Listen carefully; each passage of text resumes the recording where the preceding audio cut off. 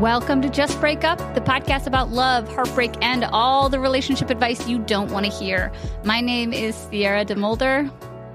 I'm Sam Blackwell. And this week, we're going to tackle topics like lying about your fake boobs, feeling like the throwaway friend, and dating in the closet. Yeah. But before we begin, we just want to give you our Surgeon General's warning, which is that we are not licensed mental health practitioners. We are just two English majors who are making things up as we go along. Yes. And not only are we not professionals, but we don't see ourselves as like a substitute for therapy or other mental health That's resources. A good thing to say. Yeah, for sure. I actually don't just trust recently just added us. it to our website. I swear to God, on the submission page, it was just like, just so you know. That's not our goal, and we don't endorse you using us as therapy. Yeah. Well, however, I do appreciate the reviews that say, like, when I didn't have the resources or the fiscal stability to get therapy, JBU was a great resource to turn to. And that I will uplift until my last dying breath. But more importantly, Sam and I are not professionals. We are not trained in this, so please take our advice as you see fit. And also feel free to seek out other opinions and other resources from people who know more than we do. Please do. Don't feel free. Please do. We are just here to offer our humble musings to hopefully shed some understanding and maybe some laughs on the incredibly rewarding but mostly confusing and terrifying experience that is love. And the human experience, I'll add today. Okay, so before jumping into this week's check-in topic, which is hysterical, by the way, I just wanted to shout out really quickly that we have some awesome new things in the Just Break Up world, either out now or coming out sometime this week if you're listening currently. If you haven't noticed, we have a new logo with our fancy faces on it. I've updated our website. We've got some new content coming to social media on Twitter, Instagram, and begrudgingly TikTok. Our Facebook private group is blowing up right now. There are like over 2,000 members, and holy shit. Yeah, and from what I can tell, like from the people who post and the people who comment about the group, it's a really supportive, loving, nurturing, accepting environment for folks to hop on, off air, off the mic, and get advice from peers who also listen to Just Break Up. So there's just a lot of cool new things coming to the Just Break Up world. So if you're not already following us on all of those things, or if you haven't already checked out our website, please do that. It's justbreakuppod.com. Yeah, that's looks all. Great. Sierra put a lot of time and energy into it, so just go check it out because it's very pretty. Thanks.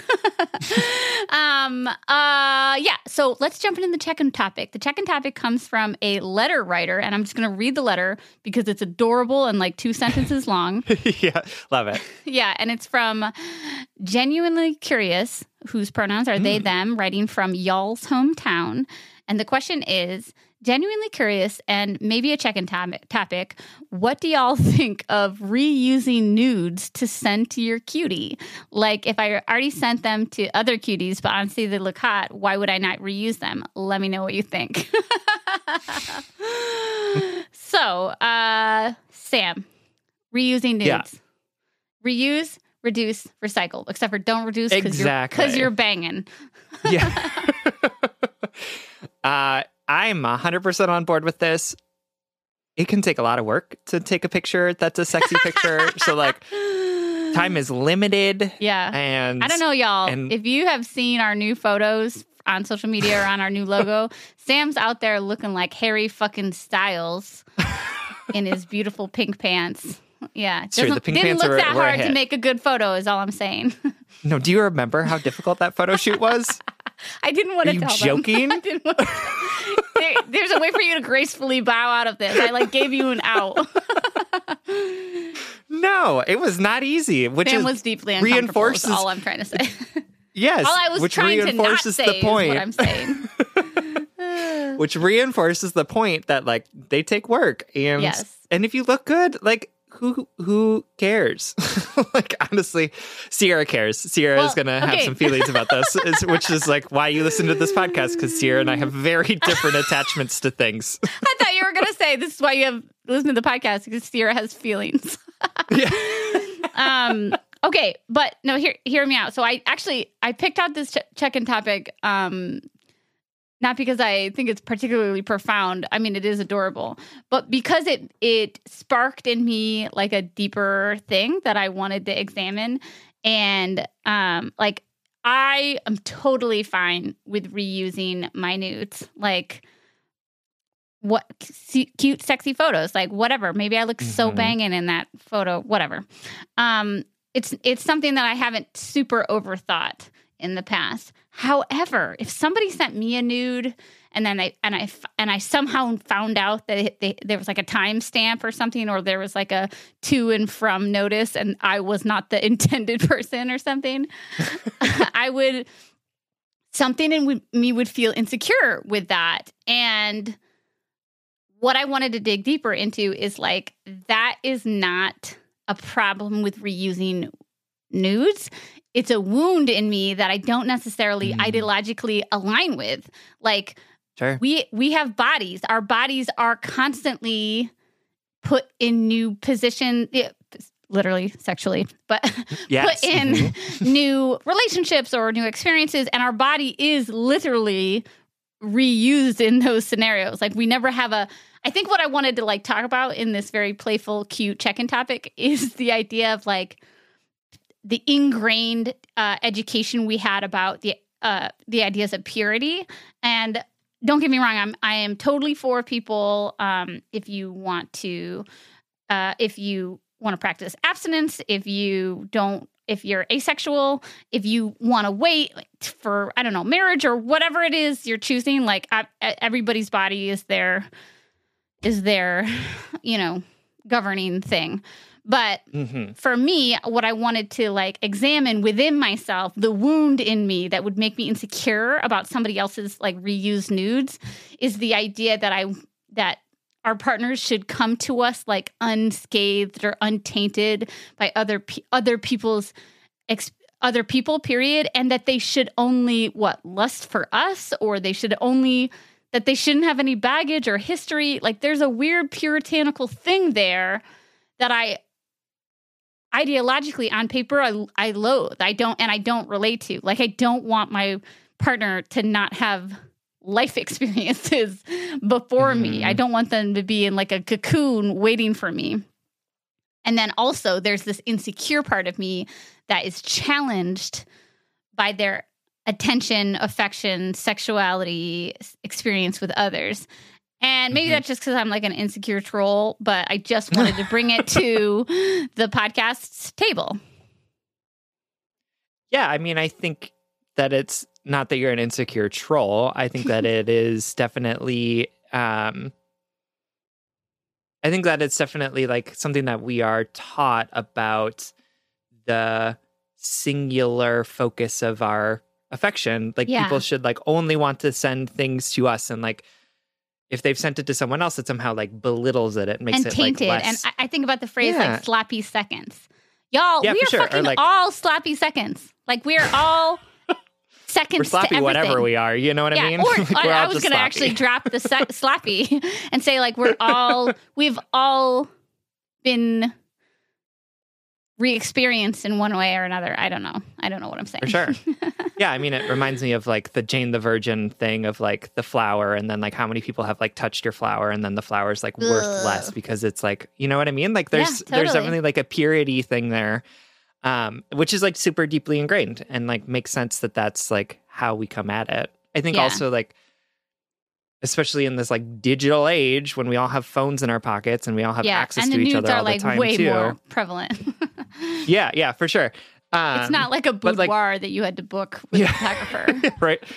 But this idea, I think, that we all have of like, we should also have instant access to people and their bodies in the way that we want them. Yeah. And it's like, no, like, I don't feel necessarily sexy all the time, or like, I don't necessarily want to hop in the bathroom and like take my clothes off and like take And also, it's sort of like an expectation of us, I think, when we're in early stages of relationships, that it's like, ooh, send me a pic. And then you have to be like, okay, well, let me get myself gussied up then. Yeah. Like, I've been like lying on bed, like eating potato chips and watching The West Wing.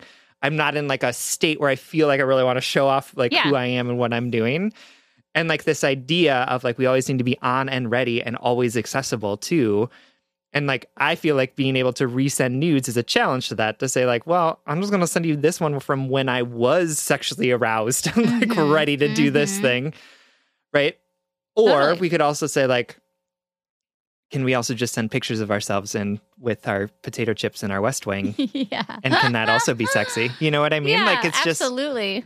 I think it just speaks to this like social media age of, we have to have nudes in our repertoire, because you never know when somebody's going to ask for it and like expect it to happen right now. Yeah, totally.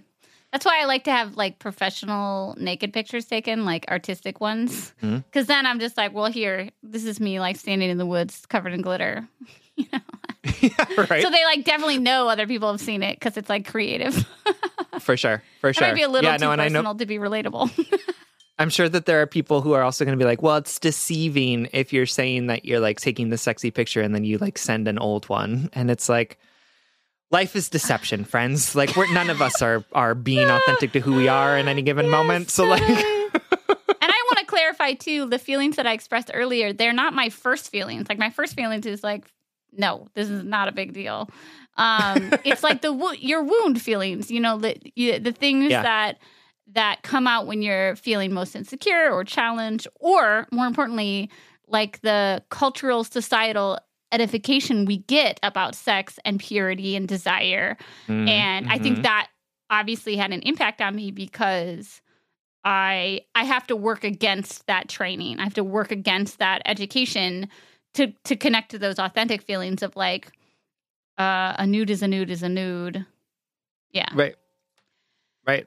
So, genuinely curious. I hope this at least incited some conversations with you and your friend groups.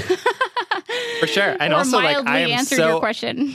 Seriously, I'm so open to other people's interpretation of this. Like, I feel like this is like super simple on the surface, but also like very complicated once you like start to get down into it. And so I appreciate you asking us this, because I am also genuinely curious what other people think about whether or not that's acceptable. I have to say, like, even though I'm okay with it, I probably like resent a nude like once or twice in my life. I think I've resent lots of nudes. Yeah. Well, I'm not counting the tasteful artistic naked photos. Got it. Yes. Which only, like 10,000 people have seen or whatever. Yeah. At least all of our friends at the brunch table. All right. Let's get into this week's letters. Let's do it. Okay. So our first letter comes from Triple D's Triple the Regret, who is writing from Melanlanta in Georgia. And her pronouns are she, her. Sam and Sierra, I can't express how grateful I am. Melanlanta? It's a pun. Yeah, like melatonin. Like boobs. Got it. Now I got it.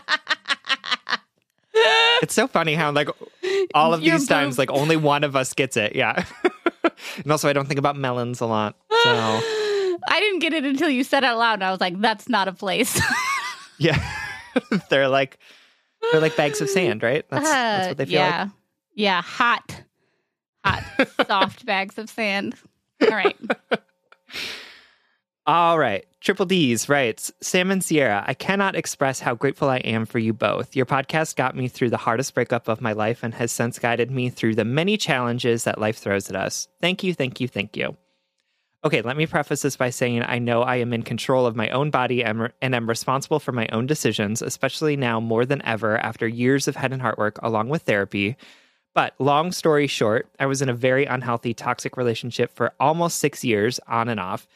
2 years ago, at the age of 28, he and I had just gotten back together after a 3-month separation. I was riding that high of reunion, but for most of our relationship, he has made comments about my body being not his typical type. He preferred curvier girls. I was too thin in his eyes, but I've always been naturally slim, and I lead a very active lifestyle.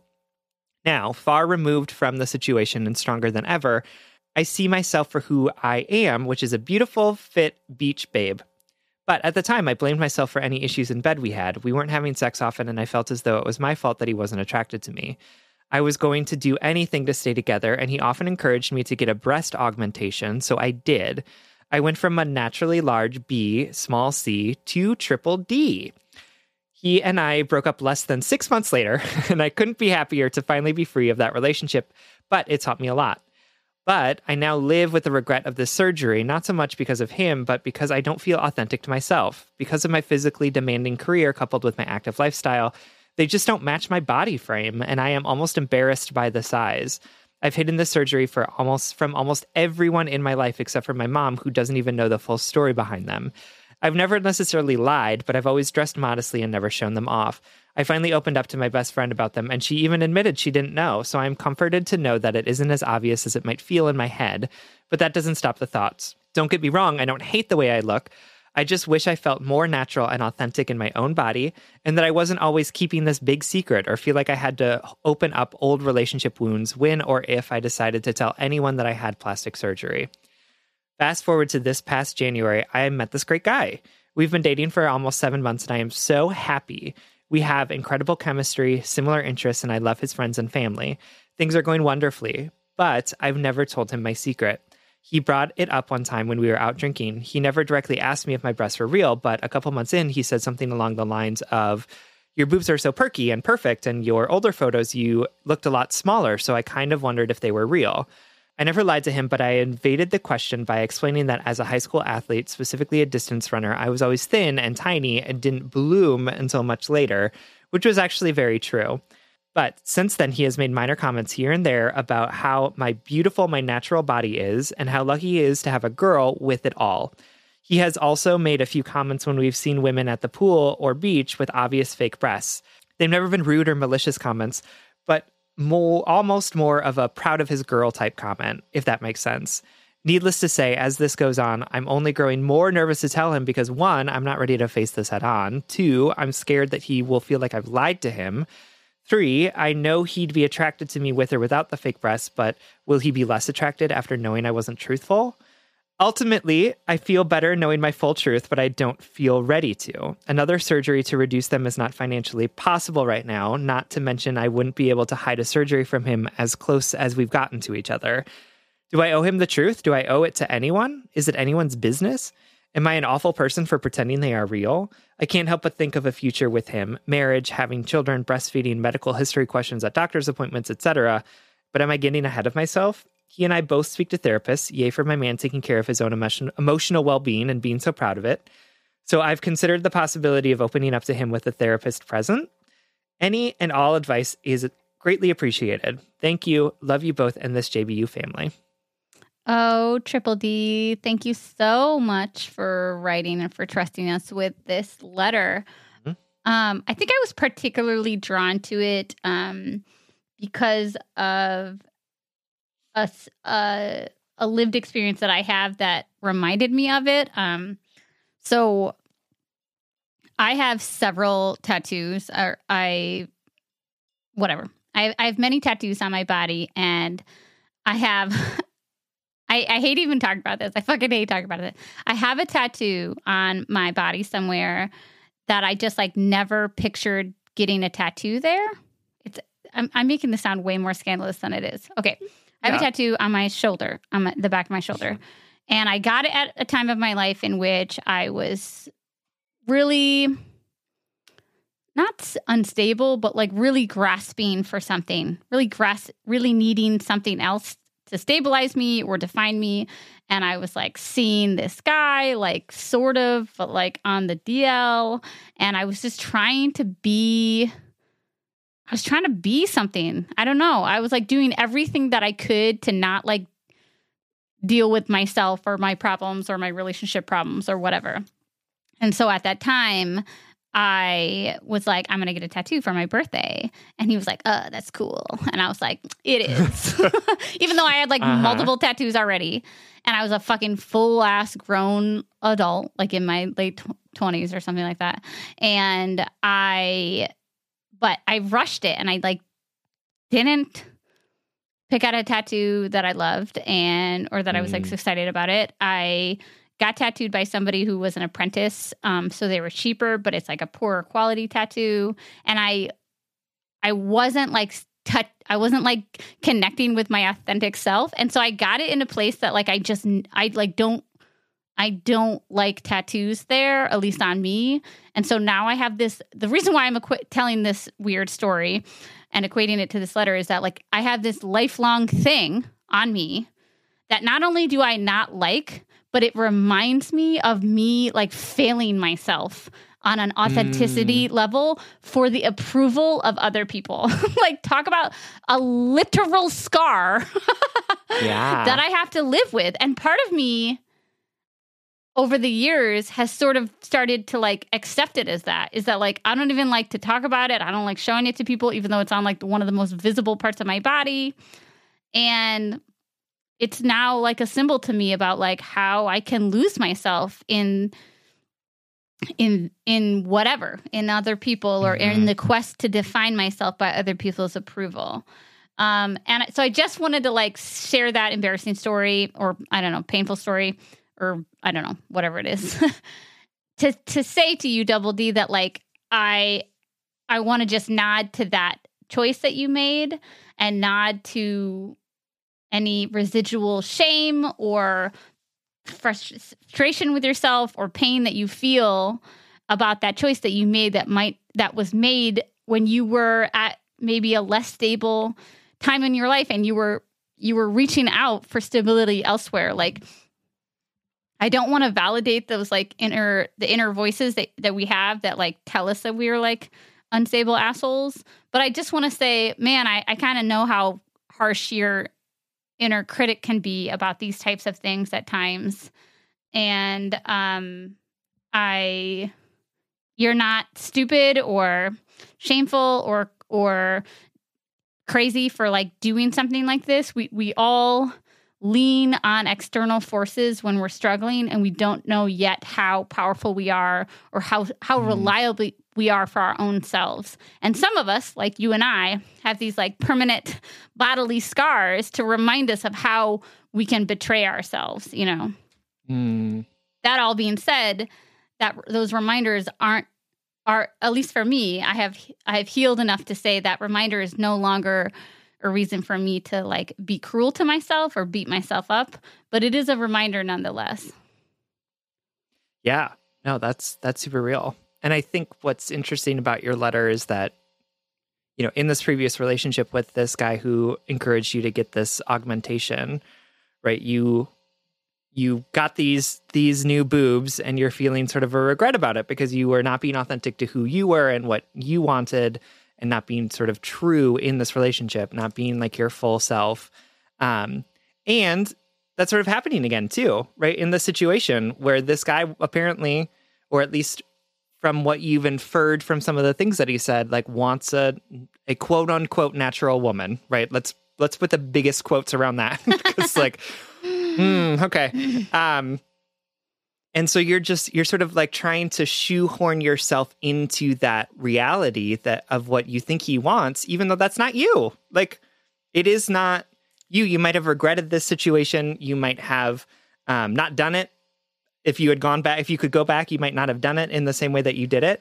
But you are a person who has had a breast augmentation. Like, that is who you are. Yeah. And just like Sierra bringing that tattoo to her whenever she's like intimate with another person who's like seeing that aspect of her. I literally have to be like, this is a tattoo I hate. And I hate myself because of it. I don't. I'm sorry. But like, you are actively sort of denying a part of yourself again in this relationship. And which I say to say, there's nothing to be ashamed of the fact that you got this breast augmentation, even though you don't necessarily want it. This is a thing I think that happens to a lot of people who have breasts. Like, I think that it is totally. I mean, I've seen a lot of housewives, and you would not believe how many of them have breast augmentations because their husband wants them, and then they get divorced, and then they immediately get them taken out. So, like, this is like, it is not an uncommon thing to happen. And so there's no need to be ashamed of it or hide this part of yourself. And, you want to be in relationship with somebody who is going to see the full you and love you for that full you, right? Yeah. You don't want to be with a person who thinks that you're somebody different than who you are. Like remember, the purpose of love is not to trick our partners into wanting to be with us, right? The purpose of love is to find someone who authentically wants to see us, know us deeply, love us deeply, and be with us, who we are in this moment, not the thing that they've created for us in our head. Right. So I would encourage you to recognize the fact that telling this person about who you are is an important thing for you to do. And if this person doesn't respond well to you, that's on them and not necessarily on you. Yeah. I don't think this person like this person doesn't not want you. This person doesn't know you fully yet, right? So I think that it is, hey, in terms of like bodily independence and privacy, there's no right or wrong answer about being transparent about augmentations or surgeries or histories or whatever. But I think as Sam inferred, like, you should tell him because you deserve to be known, because you are a whole and magical person. And this is a part of your story, just like my fucking tattoo is a part of my story, as much as I don't like it. And we all do things, like Sam said, like breast augmentations in relationships are common. We all take on things in relationships, whether it's boobs or tattoos, or you move somewhere that isn't where you don't want to move, or you're vegan because your partner wants to be vegan, or, you know, we all take on things and become things in and out of relationships. So forgive yourself for that, first of all. Yes, this was a big bodily move, just like my stupid tattoo. But we did something that everyone does in a relationship. We just did it on a different scale or a different level, or to our bodies, whereas other people do it to their jobs or to their friend groups or whatever. Or to their like emotional well-being. Exactly. And I want to be clear. I want to be clear. I agree with Sam that you should tell him, but you don't owe him this transparency.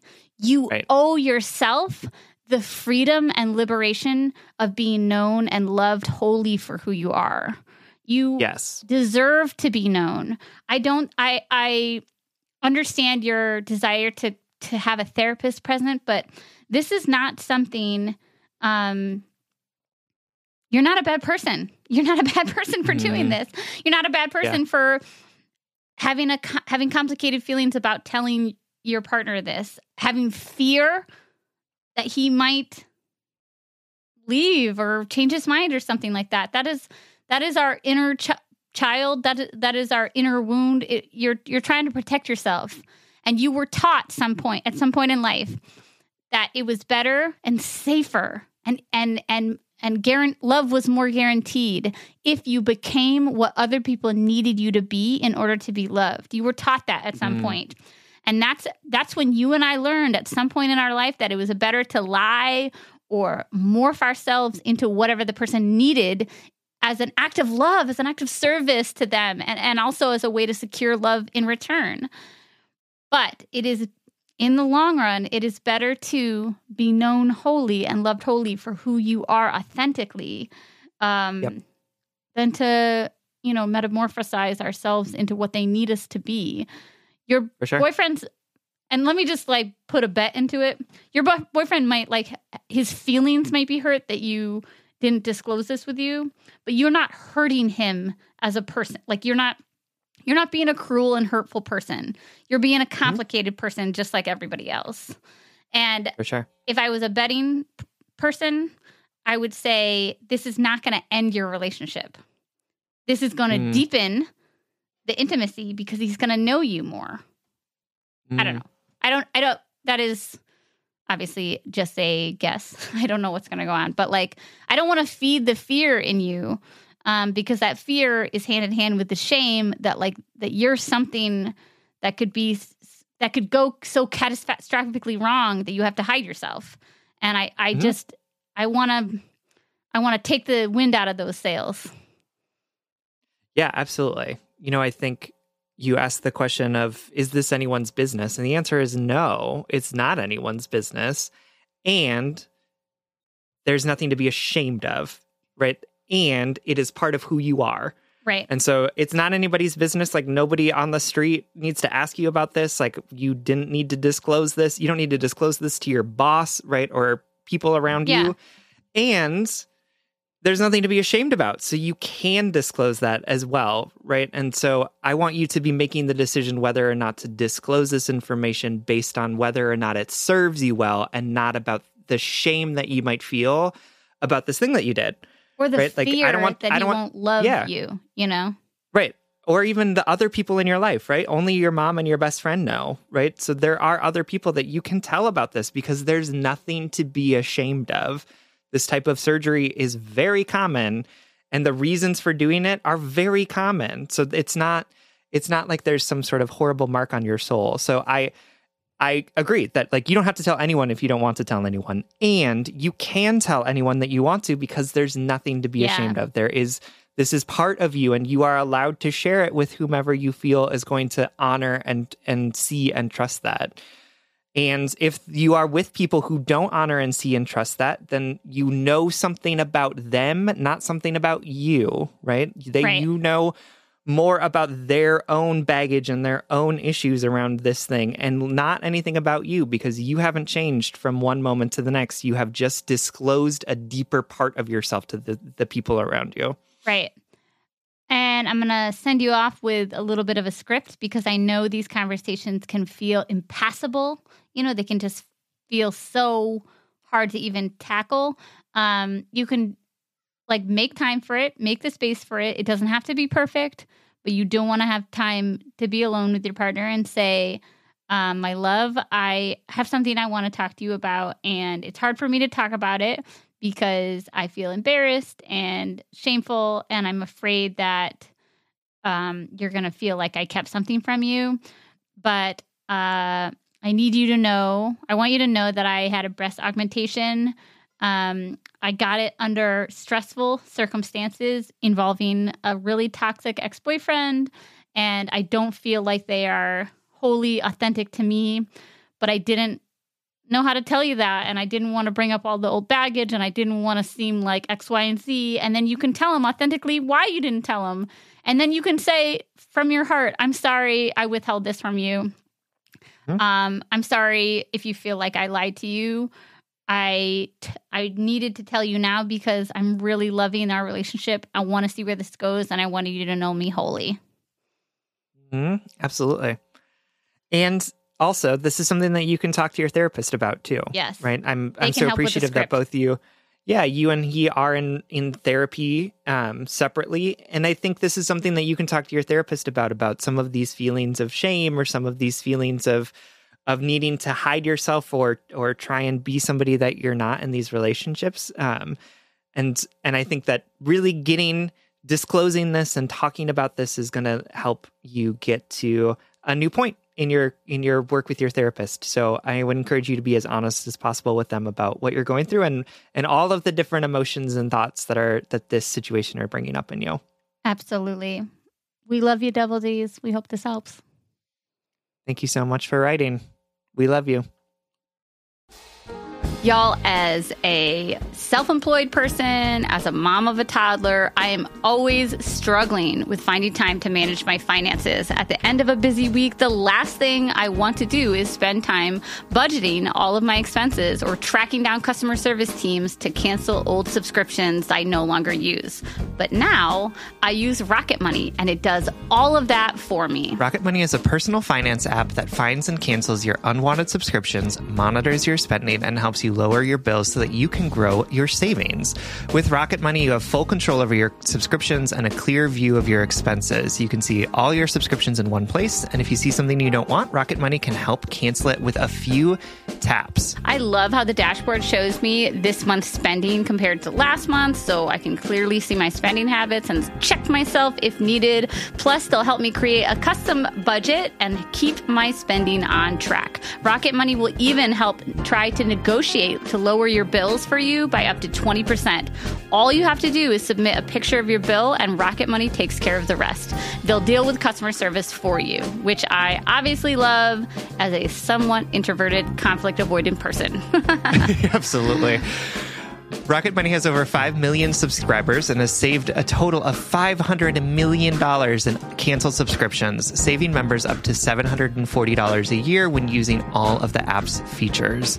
Stop wasting money on things you don't use. Cancel your unwanted subscriptions by going to rocketmoney.com/justbreakup. That's rocketmoney.com/justbreakup. rocketmoney.com/justbreakup. The weather's getting warmer, so it's time to say goodbye to jackets, sweaters, and hello to shorts and tees. I wanted to update my wardrobe for the long haul without spending a fortune, and luckily I found Quince. Now I've got a lineup of timeless pieces that keep me looking effortlessly chic year after year. Quince has things like premium European linen dresses, blouses, and shorts from $30, washable silk tops, timeless 14-karat gold jewelry, and so much more. And the best part is that all Quince items are priced 50 to 80% less than similar brands. By partnering directly with top factories, Quince cuts out the cost of the middleman and passes the savings on to us. And Quince only works with factories that use safe, ethical, and responsible manufacturing practices and premium fabrics and finishes. This past month, I treated myself to a pair of new slippers because I'm in that #mom life era of my life in which I am never not in slippers. And these are 100% Australian shearling lined clog slippers. And I love that they're slip on, but they have those durable rubber outsoles. They're super cushy, super comfortable, but I feel like I can run outside to take the trash out in them while also staying warm and active in the house. Get warm weather ready with Quince. Go to quince.com/justbreakup for free shipping on your order and 365-day returns. That's QUINCE.com/justbreakup to get free shipping and 365-day returns. Quince.com/justbreakup. Our next letter is coming to us from Junabe Got No Friends, whose pronouns are she, her, and who is writing to us from California, USA. Hi, Sam and Sierra. First off, thank you for all your advice and the effort you put into the show. You are both encouraging me to take the steps necessary to do the head and heart work I know I need to do. My letter isn't about a relationship problem, but a friendship problem. I've never had many friends throughout my life and usually stick to 2 or 3 close friendships over numerous, quote, surface-level friendships. I've been best friends with, let's call her Callie, since high school, about 8 years. We've had our fights and stopped being friends a few times, but we've always found a way back to each other. We have such a deep connection as friends, and we truly have felt like we were each other's friend soulmate. We've helped one another through the most difficult times of our lives, and for that, I'll always be extremely grateful. However, we've sort of fell apart during the pandemic, and now we're in a weird place. I tried to set up some time to hang out with Callie and another mutual best friend of ours, but each time I don't get a response until the last minute saying they're busy. I started to feel ignored and brushed off, and that I was putting more effort into the friendship than they were and not getting anything reciprocated back to me. About a month ago, I fell into a depression while also trying to apartment hunt and move out of my parents' house to be closer to the office as my company resumes in-person work. During this time, I was pretty withdrawn from my friends, and all of my time was either working or hardcore apartment hunting. It was very lonely, and I felt like no one could relate to what I was going through. After not being active in the group chat with Callie and the mutual best friend of ours for 2 weeks, Callie reached out to check in on me. I thought that was nice and let her know I had just been busy with apartment stuff as well as being depressed. And I let her know that I was a bit irritated with them both, that I had tried to set up a time for us to hang out about 2 weeks ago prior, but felt ignored. She was understanding and said she didn't know that I was feeling that way and that she wasn't trying to brush me off. In my depressed state, I didn't have the energy to respond, so I left it unanswered. Callie then texted me 2 days later to let me know she couldn't get drinks with me on my birthday, something I'd planned weeks prior because her parents were in Vegas and her brother was going over to a girl's house, so she had to watch their dogs. I was pretty crushed about this because we had made these plans a few weeks before my birthday, and I felt like if she truly wanted to attend, she could have asked her brother to have the girl come over to their house or only came out for drinks for a few hours as to not leave the dogs alone too long. I still didn't have the energy to say what I really wanted to, so I just said, okay, thanks for letting me know. She responded and asked if I was still upset about anything. I finally wrote back saying I was upset about some things, but that I was struggling mentally and super busy with apartment hunting and I didn't have the energy to address it. She agreed to give me space and offered support. Side note, on the day of my actual birthday, all she did was text me happy birthday, even though on her birthday a few weeks ago, I stayed up until midnight to text her right at 12 a.m. happy birthday, and I got her a really heartfelt gift, which I wasn't able to give her until later. I'll address that later in the story. And posted about her on my Instagram story. I know these are all trivial little things, but to me they show effort. And I felt it was the least she could do, given she had canceled plans that I had made on my birthday. Anyway, after I had sorted out the apartment stuff and was feeling better mentally about a week and a half after our last text interaction, I reached out to her and thanked her for the space and explained that I had felt brushed off and that my efforts in the relationship weren't being reciprocated. It took her a whole 3 weeks to respond to my text. I understand that life can get in the way and things can get busy, but to ignore my text message for a whole 3 weeks was very hurtful to me, especially coming from someone I consider my best friend. To me, it was not best friend behavior. During this time I was getting sorted to move, I sent her a birthday gift in the mail despite living 20 minutes away from her because I needed to get that off my plate and I had no idea if or when she would respond or if we would be able to set up time for me to give her the gift. Side note, she did not give me anything for my birthday, which again, if you've been best friends with someone for 8 years, wouldn't you give them a gift? She finally responded saying she was on vacation and was thinking about how to respond during the 3 weeks. In her response, she said she understood my points of view, but never really touched on the fact that I don't feel reciprocated effort in her friendship. She then texted me 2 days later saying she got the gift and that she was confused and sad about what had happened and that she hoped we would still be able to see each other before I moved. She also said she felt like there was an unwarranted tension between us because during this time I had left the group chats to get space and she noticed that. She said she understood if I was stepping away from this friendship during this next phase of my life. The thing is, I made the effort and was not feeling reciprocated in that effort, so I made the decision to stop putting effort in, and now she's saying that I'm stepping away, even though she didn't respond to my text for 3 weeks or get me a birthday gift or anything that I think best friends do. This is all made even more frustrating because I have seen her consciously make the time and put effort for people she meets on dating apps who she barely knows. But I'm supposed to be her best friend, and she isn't putting in the effort to reach out in a timely manner or to hang out. After her last text, I responded saying that I just needed to send her the gift in the mail to check it off my to-do list, and that I wasn't sure if I would hear from her if I ever was going to, and that I was confused because during all the time she was responding to messages in the group chat, but not separately to me. I sent this text last week, and it has been silent since. In between this time, I sent a message to Callie and to our mutual best friend saying that I'm moving and would like to see them, and I haven't gotten a response to that either. I'm really starting to think that they don't want to be friends with me any longer, and if that's the case, I just wish they would tell me instead of ignoring me. This has all been really hard because they are my only 2 real friends, and without them, I don't have anyone else except my boyfriend. It's been really triggering because I've been in a situation before in college where I grew extremely close to 2 people in a short time, and then they pushed me out of the friend group, and I had no friends the remainder of my time in college. Why can't I keep friends around? Is it because I'm a bad friend or a bad person? I feel so often that I'm the throwaway friend, even though I care so deeply and do the most for my friends, because I've always been so desperately wanting the type of friends that will always answer when I call or throw me birthday parties or are always willing to help no matter what. Maybe I'm asking for or expecting too much. I don't know what to do. Do I send a text to the group chat expressing how I feel, or do I just let it go and fade away? Any help from this problem would be much appreciated from you both. Thanks so much. Oh, thank you, Junie B, for writing in. And this sounds like a really frustrating and painful situation for you to feel like you're putting in all of this effort and really trying to make these friendships work and tell people how you're feeling, and feel like that's not being reciprocated, or that your friends aren't showing up for you. Like that's a really challenging place to be. So I'm sorry that you're feeling that way.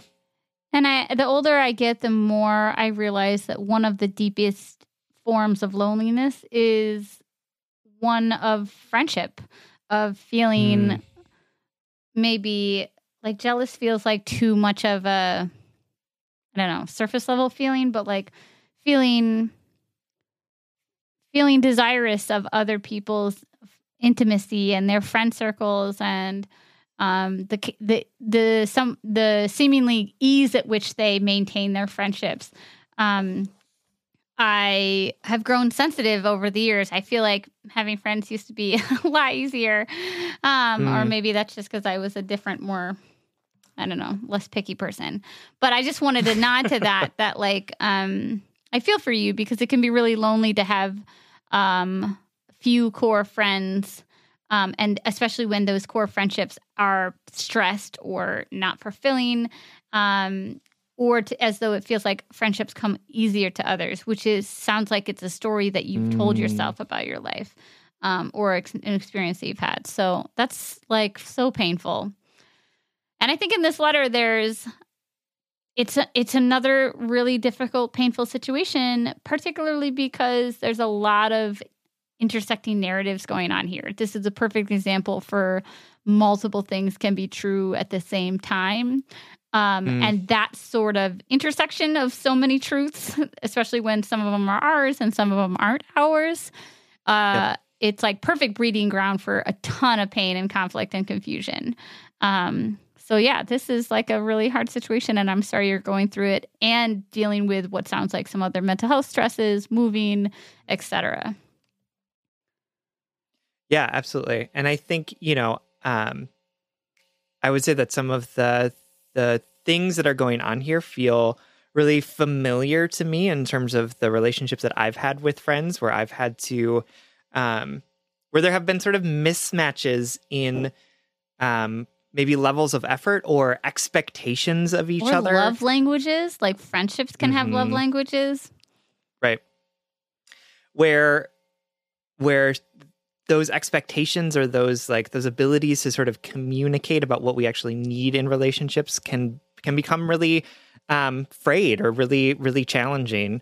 And so, I think what my advice to you in this moment, Junie, is to take a step back and sort of take a deep breath when thinking about these two relationships.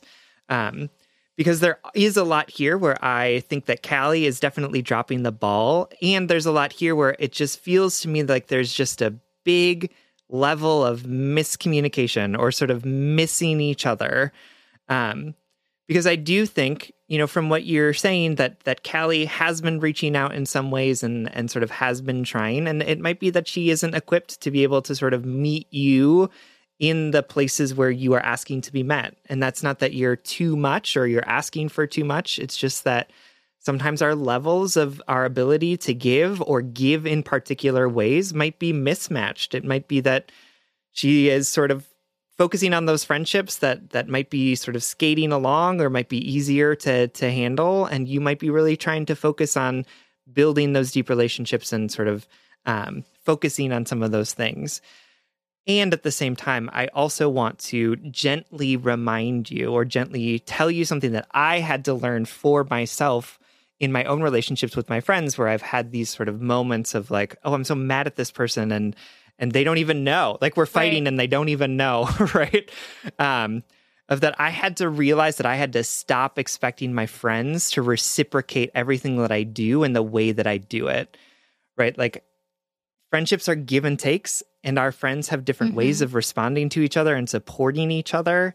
And so when I, give somebody a birthday gift, I can't expect them to give me one back in response, right? Like I can't, that's just not the way that the world works. Like it really isn't. And so I had to challenge myself to question the ulterior motives behind some of the things that I was doing that were supposedly acts of kindness for people or sort of things that you're supposed to do as a friend that I was then doing with the expectation that they had to do it back to me, or they had to do something bigger than what I did or something better than what I did. And what that did was set me up for failure. Like, honestly, that's the reality. Real. Is like, it wasn't necessarily that I had dumb expectations of people, or it wasn't necessarily that I was like a bad person or being a bad friend. It's just that I was literally setting myself up for failure, and I was attempting to heal something inside of me by, instead of asking for what I needed, just like pushing all of this energy towards people in the hope that they would see it and give it back to me. Yes. Right? Which is like, didn't work. It didn't. It just didn't work. I'm glad you shared that. And also thank you, because that's like pretty vulnerable to admit, especially in the context of this letter too. And Junie, know that like it's just a perfect example. There's so many different truths happening in this letter. But Sam's right to say, well, I got a birthday present for them, so they should get a birthday present for me, is to view love as inherently transactional. And I don't fault you for that. We're actually taught that it is, right? Right. But that's an opposition of reality. Unconditional, authentic love is to do something because you love them. It's to do something because you found this gift for them and you know they're going to love it, right? It's not to send it out into the world waiting for the response. And I'm not dragging you for this, because I think this is one of the core human misconceptions, that one of the core things that we struggle with as humans, especially, if you think about breakups, like we want things to make sense. I loved this person well, and then they left me. How dare they, Right. Yep. It's the thing that we struggle with most, but one of the most healing things that I've gotten from just breakup is, again, remembering that everyone is functioning in a different reality through a different lens of understanding than I am. They have a different love language. They have a different childhood wound. They have different personality types. They have different communication styles. For example, Sam and I, how long have we been friends? 13 years at this point? It was 10 years when we started the like podcast. That. Yeah. Sam and I don't buy each other birthday gifts. No. Gift giving is not my love language. Right. You know what, though? I buy Spencer birthday gifts. What? But Sam doesn't. Gifts aren't Sam's thing. No. Does that make you jealous? Yeah, I mean, for sure. But like the lizard brain in me is like, what? Spencer gets gifts? Wound. But the part of me that's like, Let me diffuse that jealousy. Let me diffuse that jealousy, because I got Spencer a sponsor a possum thing from the World Animal Organization. Okay, never mind. I don't. Thank you for not. This is reminding me why I hate gifts. So well, I'm more like, I have bought you gifts in the past, but I don't expect you to get me a gift in return. But Junie, I'm not shaming you for the logic of like, I buy you gifts. So like, that makes sense. We are raised in a transactional society, right? But that doesn't mirror actual reality. And if we expect it to all the time, that's what Sam said. That's what he means when he said it set him up for failure, right? Because if we expect transactional love, we will never have it returned to us fully on our own terms, right? Right. You're never going to get love in the exact way that you need it, right? Like there's always going to be a translation that happens there. Yes. And so, yeah, you can give all this love in the way that you would want to have it received back. Yeah. But that doesn't mean that people are equipped or even wanting to sort of give it back in the exact same way. Exactly. And this is not to shame you or to make you feel bad about wanting this. In fact, I want to the biggest thing I want to do in this letter is encourage you to take up space and say what you mean when you mean it. And I know there are many times in your letter that you talked about not having the emotional, physical energy due to mental health issues to not articulate things to your friends, but you're doing yourself and your friendship a disservice if you're not transparent when you mean it. And I'm talking like no, passive texts about like wanting to hang out, not avoiding hard conversations. It's about leaning into the intimacy of asking for what you need. Because I agree with Sam. There are serious times in here in which Callie doesn't seem to reciprocate an average, acceptable effort that you put into a friendship, right? Like 3 weeks, Sure, Callie, really? And 3 weeks is a also, long time. I want you to have accountability to your own communication. There were times in which you might have responded, but you didn't respond, right? You might have responded via text message, but you didn't engage. And this is not a blame thing. I'm not saying that to be like, well, it's your fault or it's Callie's fault or what. It's neither. We're just looking back at a tangle of humanness and trying to learn from it, right? And something that I can easily see is that there were times in which Callie reached out and said, "Are you still upset?" And remember, there's a I'm going to quote my dear friend Sam Blackwell.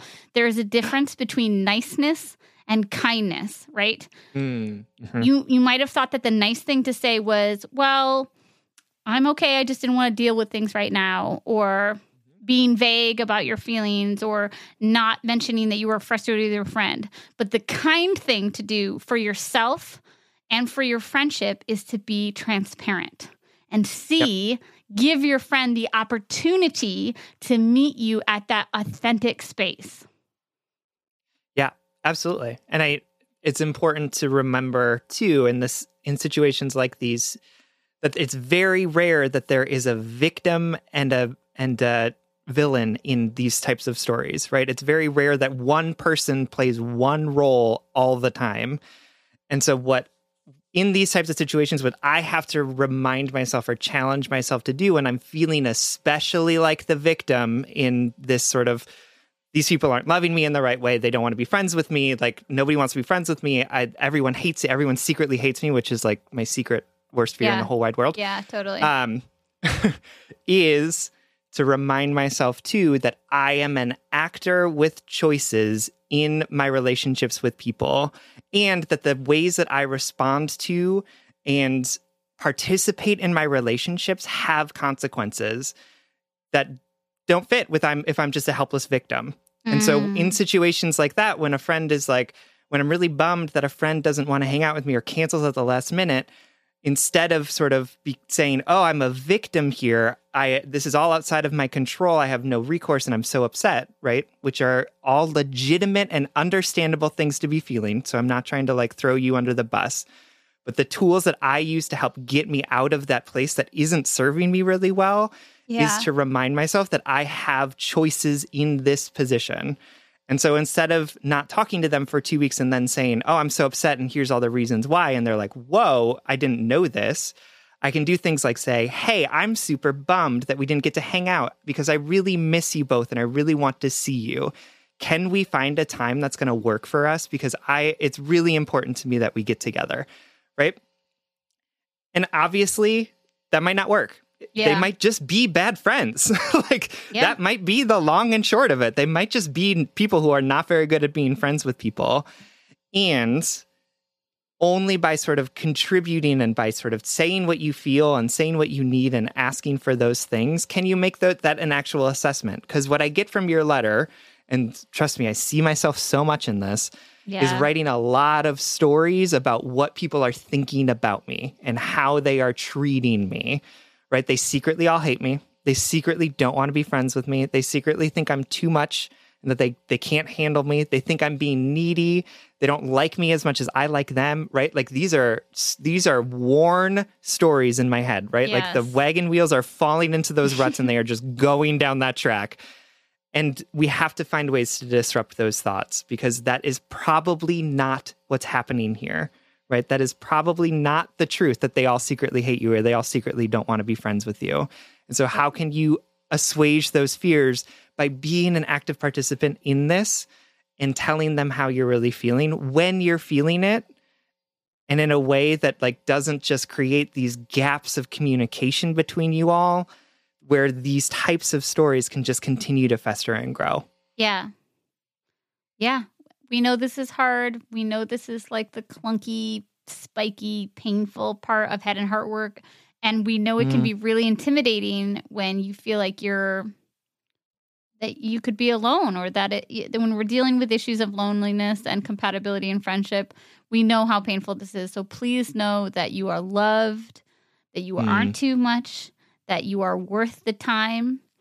You are worth the time both for your friends to take to know you and for you to be known wholly, to tell yourself wholly, to speak your truth and not to fold it up into like a passive text message or into a nicety of something else. You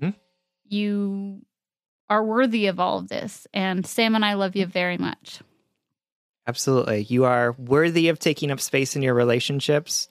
You are worthy of having your love and appreciation reciprocated, but you have to ask for it. And you have to ask for it in ways that people are going to hear it. Yep. Absolutely.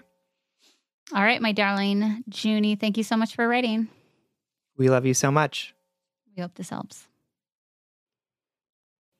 All right, our third and final letter comes from Confused AF, whose pronouns are she, her, who is writing from just outside of Dallas.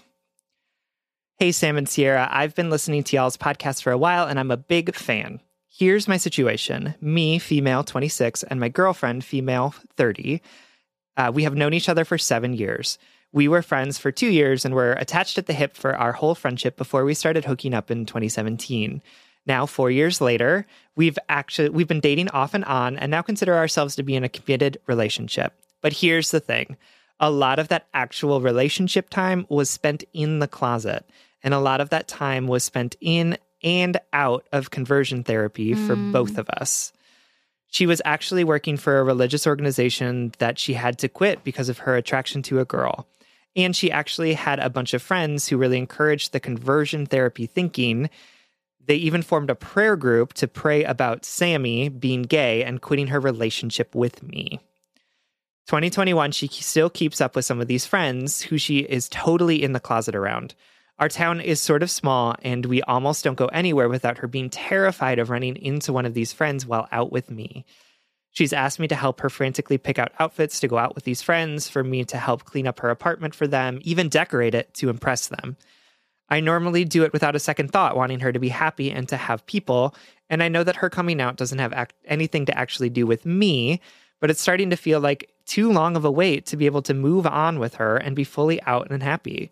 We've had a lot of conversations about coming out, the light at the end of the tunnel, so to speak, but even then, she's expressed that she's very afraid of what the people in her life would think. On my side of things, I'm out to the people in my life, and we spend most of our time with my friends. It's been a slow buildup of thoughts and honestly resentment. I love this person, and she's making little bits of progress coming out here and there, but also on the flip side, she sometimes has breakdowns and ghosts me, saying she doesn't want to be with a girl, and then a few days later, tearfully and apologetically asks for me back, often posting something about me on social media to prove that she really does want to come out. But the pattern always repeats itself, and it is happening again right now. Anytime I see one of my friends get engaged, I have this huge lump in my throat. I want to be able to get engaged and move in together really badly.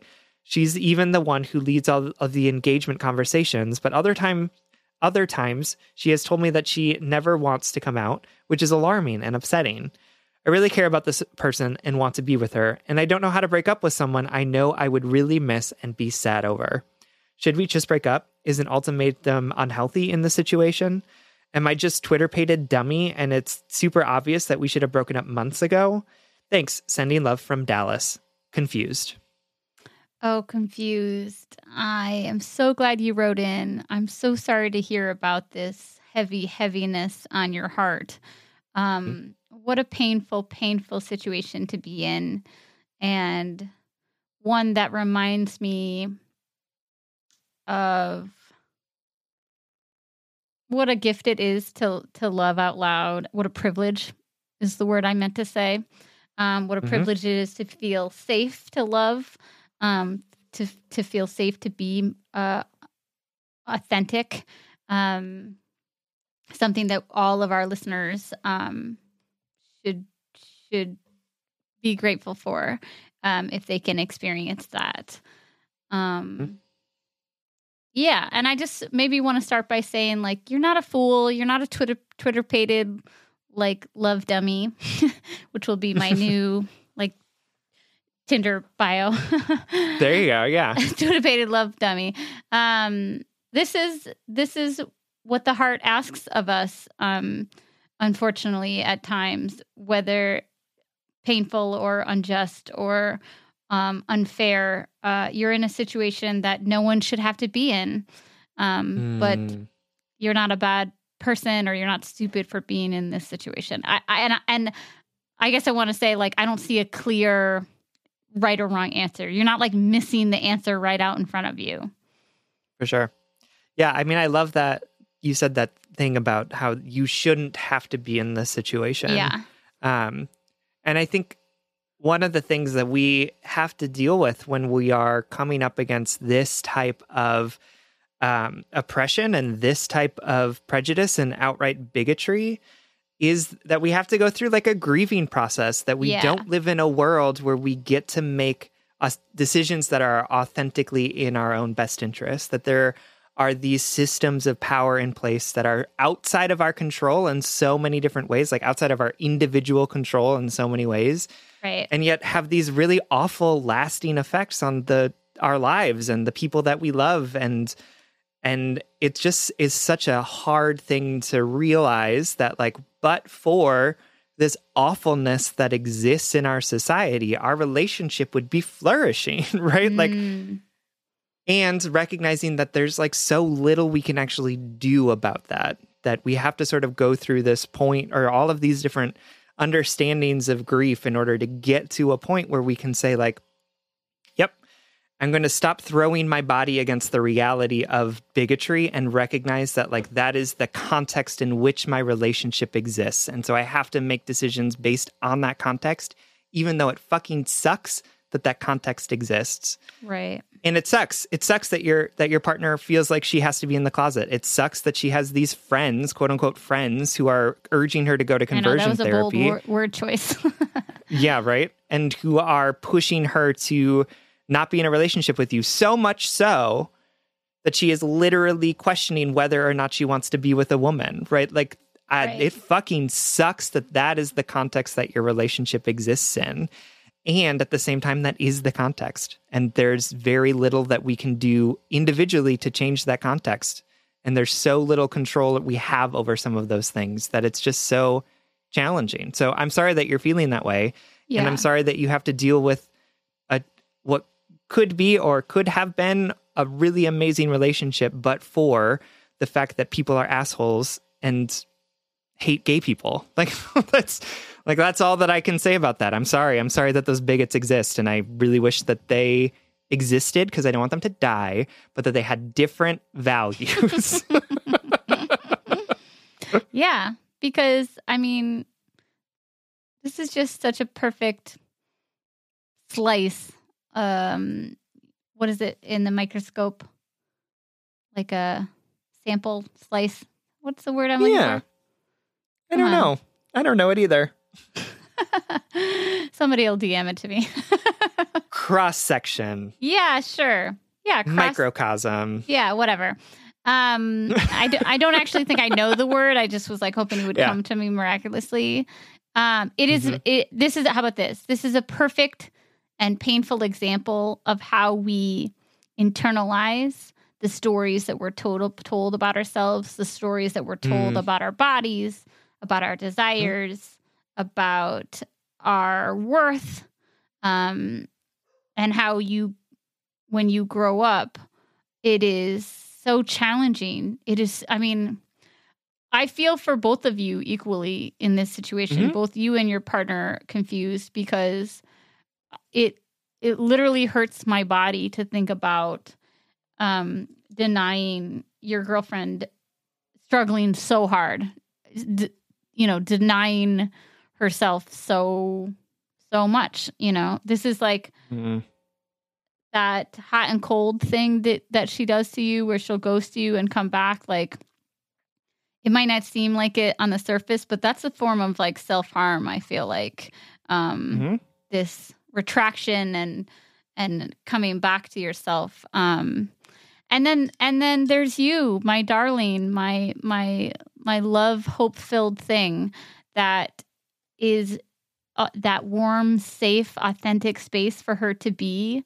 And it is such a magical place. You are such a magical thing the act of being that warm space for someone to return and be their most truest self in is such a beautiful gift. And it's also hard. It's also painful. We can't always be what saves our partners. We can't always be what they turn to turn it all off. We need to ask our partners to engage with us sometimes. And you're right. This isn't about you. Her not being able to come out yet, or her having this pain, this struggle, isn't about you. But it does have consequences in your life, right? So there's this weird line that you're walking where you want to be upset, but you don't feel like you can. You want to make her have accountability, but you don't want to force her to come out. You want her to change, and you don't want to lose the relationship. So you're in this impossible land. And I just I feel for you so like I fucking fuck if I know what to do, man. Like it just sucks. Absolutely. Yeah, it's one of those situations where it feels like there's no right or even good choices in this. Yeah. It's sort of like stay in this relationship where you are feeling this level of being unseen, of you feel like a secret, and you're going through these like stages of breakup and coming back together, or sort of give in to the bigots, right? Yeah. Like, right? Well, and I don't know if it's that. Let me push it. Like, I know you said that like flippantly, but like, let me push on it for the sake of the podcast, because like in this situation, we have to make space for boundaries and accountability within the impossibility of bigotry and shame, right? Right. Yep. And I know that is such a tall order, and I know you know that. I know you didn't mean that. No, I'm with you. Yep. Yeah. And that is such a tall, impossible order for you, confused, but that is the order that you're up against, is that, you know, this decorating the apartment, helping her pick out outfits. You can lovingly and respectfully say no to that. Say this hurt these friendships. I'm glad that you have people, but these friendships hurt me, and they kind of hurt you. But I don't know. Yeah, right. You can say these friendships hurt me, or better yet, for my own well-being, it doesn't feel great to help you participate in the friendships that hide me. I love you and I'm going to support you, but I'm not going to participate in that way. That's a boundary right there, right? You know, unfortunately, if you feel like changing the relationship isn't possible, you are the one that changes then. And I'm not saying give up hope, and I'm not saying don't be patient. Like, you definitely should credit these baby steps, but I want to take care of you in this letter response, and I want to make sure that you are, I don't know, that safe place that I was describing earlier that you're being for your partner. It's really, really easy to lose yourself in that. That's all I'm gonna say. Yeah, absolutely. And in this situation where it feels like there are so few good options, that any option that you pick is okay, right? Like, it's okay for you to break up with Sammy because she can't come out of the closet, right? You deserve somebody who's not going to treat you like a secret. You deserve to not have to do this emotional labor so that she can keep you in the closet, right? You deserve to not have somebody break up with you multiple times because they just think they can't be with you because of your gender, right? It's okay. So that's okay. It's okay for you to stay in this relationship and put up boundaries, exactly like Sierra said, where like, I'm not going to help you maintain these friendships. Like, it's not important. Like, it is hurting me and it's hurting you, so I'm not going to participate in that. It's okay for you to also put up the boundary and say, like, you can't break up with me and then try and win me back. Like, that's not an acceptable behavior in this relationship. Or we can't talk about engagement unless there's actual progress towards it, unless we are making plans about what engagement's going to look like for us. Like, those are all boundaries that you can put up in this relationship. They're going to make the relationship more complicated, and you might find that there's some underlying incompatibilities there because of these boundaries, and that is also okay. you might also discover like, okay, these are the boundaries that we needed in this relationship. And great, we are moving forward. Like this was the impetus that it needed to sort of move forward, or this was the catalyst that needed to happen. And it's also okay for you to stay in this relationship that in the way that things are status quo, right? It is up to you to decide which of these challenging, unfair, let's just say unfair, stupid choices that you have to make in the situation because of the realities of the bigoted society that we live in. And I'm sorry that you have to make one of those choices, but know that like any of those choices is going to be okay. Yeah. I would say it from my own self. I don't know that I could be in a situation where someone continues to break up with me and then want me back. Like, that's what you I know was me, just friends. thinking. Like, this is like, you know that once we're broken up, I'm like, this is done. Like, it is immediately shut off. And that would just be the most challenging thing for me, is just that perpetual cycle of not knowing, and that perpetual cycle of like, we're talking about engagement in 1 minute and then you're breaking up with me in the next minute. Like, that's not sustainable for me. And I couldn't do that. Well, I think it's a perfect opportunity to invite empathy and accountability into the relationship. And accountability doesn't need to be coming out today, right? But accountability does mean having more of a active and acute respect for your humanity, confused, for your bandwidth for doing this, you know? Like I said, I feel for you both equally, so I'm not villainizing her in this, but it is, if you were an out couple and you told me that she repeatedly waffled on these things and would break up with you and ghost you and then come back and apologize and inch back into your trust, I would tell you that's very unhealthy, right? That's very unstable. We know that there are other factors in play. There's other toxicity seeping in from homophobia and bigotry, right? But there has to be space for accountability within all of the empathy that you're showing her. And I don't know what that looks like. Well, no, I do know what that looks like. It's starting to have a little bit harder conversations by, saying like, I can't do this forever. I don't deserve to be ghosted for this amount of time. That's unhealthy, even if we were out, right? That is what I want you to do, Confused, is have a hard and honest conversation with your partner, and both of you participate in what are the true, respectful, and sustainable ground rules of your partnership, right? Maybe the ground rule isn't being out right now, but the ground rule is respectful and continual communication, or we're not a couple, right? It is okay to have expectations from your partner, even when they can't give you everything that you need right now.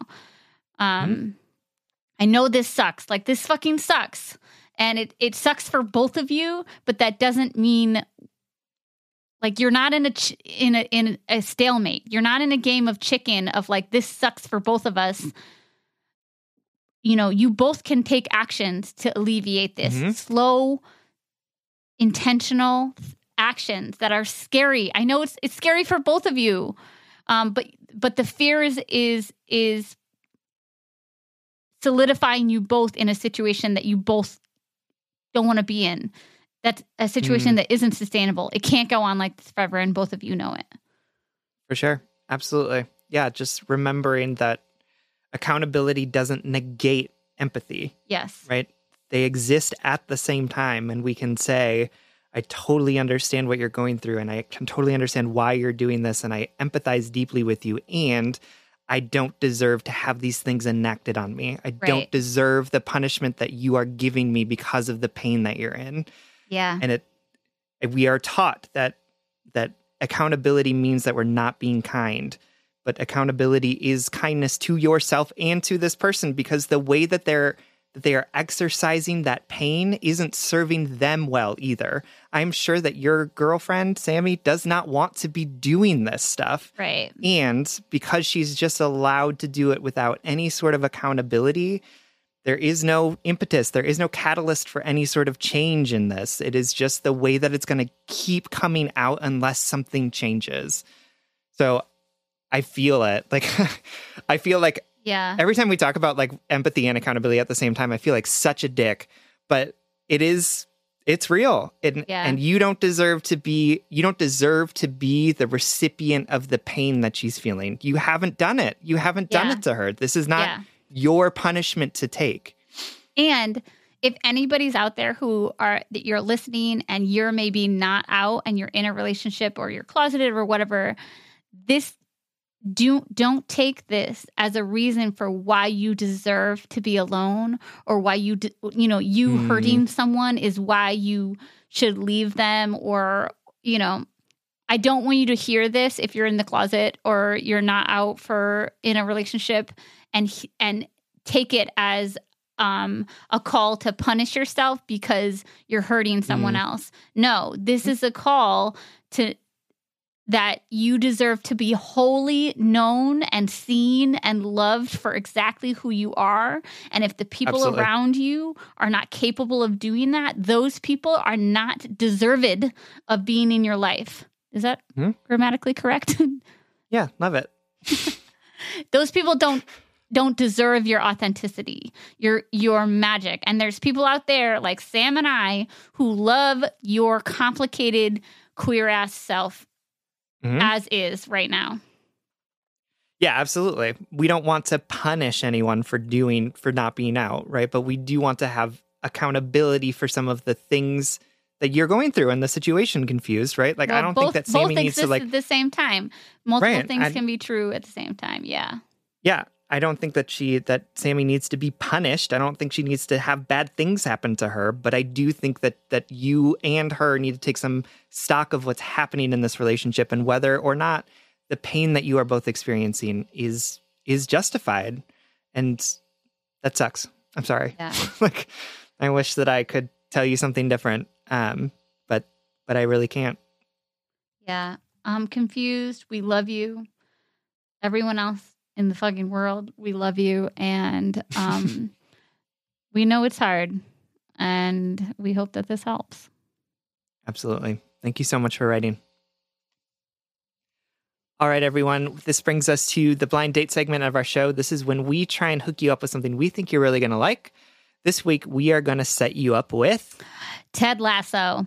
Okay, so 2 weeks ago, Sam shouted out like a 10-year-old show, and I know Ted Lasso is not 10 years old, but it's definitely like not a new show. Well, within the last couple of years. But I was totally late, missed a train, caught another train, and now I'm in Ted Lasso land, and I love it.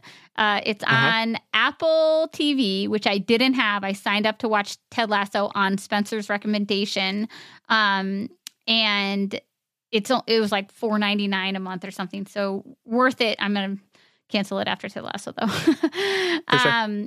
TV show starring Jason Sudeikis, and it's charming and feel good and funny, and I just think it's the best way I can endorse it is by saying two things. One, whenever you think it's going to be like a typical sitcom storyline, it does something just a little bit smarter, a little bit more thoughtful, a little bit more inclusive. Like it's just smarter than it looks is all I'm going to say. And then the last thing I'll say to endorse it is it makes me feel good about humanity when I watch it. It's a feel good show. I fucking love it. Yeah. I look forward to it every night. Oh, great. Thanks. What a great recommendation. I really fucking love it. I'm obsessed with it. Spencer was like, you're going to love this. And I do. No, everyone has been telling us to watch it. So this is another impetus for us to do that. All right, everyone. Thank you so much for listening. You can like us on Facebook and you can follow us on Twitter and Instagram at JustBreakUpPod. You can slide into our DMs, send us your favorite relationship memes, but most importantly, you can submit your questions about all matters of the heart at JustBreakUpPod.com, which is also where you can find us, find our merchandise. Also, follow us on TikTok. We've got like 100 followers. I haven't posted anything yet. I'll do it this week. Please remember to subscribe or follow and leave us a 5-star rating or review, and consider supporting us on Patreon. If you support us on Patreon for as little as $5 a month, you'll get an additional bonus weekly episode. That's patreon.com/justbreakuppod. This literally keeps our mics on and helps us reach more brokenhearted souls who need 2 random strangers giving them relationship advice. Original music, recording, editing, producing, managing, good friending by our buddy Spencer Worth Davis. Make sure to check out his music on Spotify under the name Big Cats. And remember, we have all lost ourselves in others before, whether it was our bodies or a stupid tattoo or our friendships. We've put things on the line in the name of love and connection. Things that we maybe don't feel connected to anymore, or maybe feel like we're a betrayal of ourselves. That's okay. This is a part of human life. This is a part of connection, trying and failing or making mistakes. We have all done this. Losing yourself doesn't make you any less of yourself. And if all else fails, just break up.